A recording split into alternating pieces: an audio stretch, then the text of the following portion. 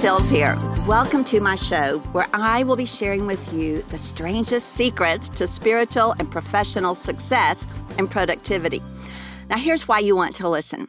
I'm a preacher's daughter who went from wearing hand-me-downs to giving people a hand up in life and in business. As a woman, a wife, a mom, and a glass ceiling smasher, business owner, dream resurrector, and coffee aficionado, I love working with men and women like you, from the boardroom to the classroom. I've met with adversity, met with success, and overcome a few obstacles along the way. I've learned the strangest secrets of how to succeed as one who is a spiritual professional, empowering anyone who wants to fulfill their calling in life. I'm here each week to share the strangest secrets to success with you. So let's get started. So what does it look like? Something like this. It means that we communicate with clarity. We have a good presentation. We have words that lift up and that build and that chart a clear course for where our team is needing to go or where our project is needing to go. We build others up in their strengths. We see them. We don't have to be the one with all the glory, but we see so-and-so who needs to be asked to give a presentation or lead a team or do this or do that. You know, you can be kind of God's secret agent, HR person out there, just helping people step into their strengths. You're transforming the atmosphere with your very countenance, the prayers you've prayed, the way you're speaking, the way you're carrying yourself. Your head's a little higher. Your step has got a little more confidence in it. You're bringing solutions to the table that take care of things. And you're stepping in to what we might just call God-made success. When you do those things, people see it, they recognize it, and they want more of it. And you'll find yourself being put in various positions. And you'll kind of think, wow, I can't believe I did this. So-and-so's been there longer than me, but look where I am. Look what's happening. So is it spiritual? Is it practical? Is it professional? Yeah. It's all-inclusive. It is the spiritual professional that we're talking about. So the values of a spiritual professional. The first one is to know. To know. To know what? Well, first of all, to know God.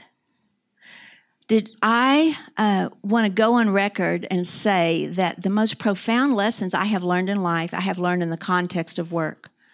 The most profound lessons I have learned about God are in building a high-performance team on the fly, on my living room floor, desperate every night for revelation about how to do something I'd never done before, on how to put together systems. I would be up at midnight typing invoices and just creating flows for how things were going to happen to take 5,000 people through a particular training for a company in 6 months. Because I would always answer the phone and they'd say, well, can you train 5,000 people in diversity in the next 6 months? And I'd always say, yes, we can. And then I'd hang up the phone and go, somehow we're going to do this. How? You know, and so we'd hit the prayer. We'd get out the flip charts and we'd start doing the flow charts and finding the resources and training the people. It worked every time. But man, in the crush, in the middle, in that time in the in-between, you get to know, how does God work in crunch time? How does God give you wisdom and revelation on the fly at midnight when you're already exhausted? So all those things, God just meets you in the moment and just unpacks levels and levels of revelation. One of the things I like to say is this: could it be that the praying man or woman available to God can bring blueprints from heaven to earth on a day-to-day basis in our work? And I want to tell you that the answer is yes. And you know that. Can it be that the man or woman available to God can synergistically partner with God to bring blueprints from heaven to earth? These are how the solutions get put in place. So we want to know our God. We want to understand what's going on. And he will show you, Lord, what was behind that? Why is this person so angry? What's going on? And he'll help you know, okay, ask this question. Ask them how things are at home. Ask how their family's doing. I have helped a friend who's very, very close to me to this day overcome a great grief. God's got men and women in the marketplace next to the people who need a little church service right where they are when we're trying to drag them into the church building at the next picnic or something. Today's marketplace leader needs to dream like a Joseph. Joseph had a few dreams. Maybe in his immaturity, he shared them a little prematurely. But the boy was not afraid to dream. And the boy had a big dream. And some of you have gone through your own pit that's left you afraid to dream again. Some of you have been betrayed by your brothers, whether they were your brothers in your family or sisters in your family or people in your community or people in your church, people you thought you could count on. And you've been reticent to dream again because that was just too painful. And what's happened is you've pushed it back in your mind as far as you can get it, the painful memory or the betrayal or the accusation or what you may consider a failure on your part. And so you think you've pushed it back here off the radar, but it's constantly nagging at you when you lay your head down at night to go to sleep.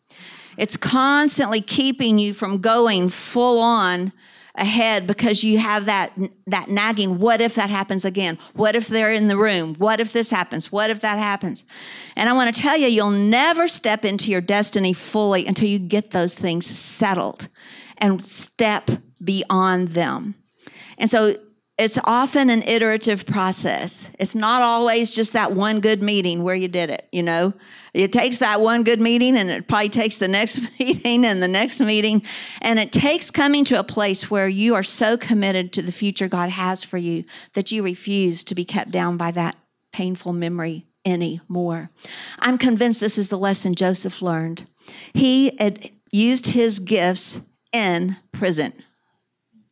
He didn't wait till he got out and went to a 5-year inner healing course and then went to business school and then applied for a job in the palace, you know, to figure it all out. Hey, it was crunch time. Famine was coming. Somebody had a dream. Somebody needed to know what it meant. Joseph created his own job description by being a man who was excellent and a man who understood how to interpret a dream. And when the time came that the authorities said, well, what do you think needs to happen? And he lays out the job description of this most excellent person. The answer is, you're the only one we know like that. Welcome to your new job. Was that in a church? It was in a heathen land, wasn't it? And too many Christians are trying to get out of the heathen land when that's right where God has them to be on track when crises occur. So as men and women in the marketplace who are going to go for this thing, you got to be willing to dream again. You've got to be willing to step away from that pain and let God have it and step over a line so that you say, I will no longer be held back from my destiny by this nagging pain. You can go to your grave with it and it will taunt you the rest of your life, or you can get it settled and you can say, by standing up, you can take a measure of faith and a step right now that just says, I will no longer be held back by the pain of my past. How many need to do that and want to do it right now? So let's stand up. Let's step into that. So Father God, right now we are taking our stand to say we'll no longer be held back by the pain that has plagued us. Every time we thought we had another opportunity, God, to step up and to venture out, we had that haunting, tormenting dream of the failure, the betrayal, the pain. God, the way that we felt that we were such a failure. And Father, tonight we surrender that to you. And we say, oh God in heaven, take that off me. I cannot carry it another night. And so, Father, we thank you that you are here with angels ready to do business, ready to take that off our shoulders, ready to remove it from our lives and history, to delete it from our resumes, God. We'll take the lessons. We'll keep the gold nuggets, but we'll no longer walk under the burden of that accusation. So we agree by the blood of the Lamb that has already been shed. And Father, we agree with the word of our testimony even tonight. In the name of Jesus, and God's people said, amen.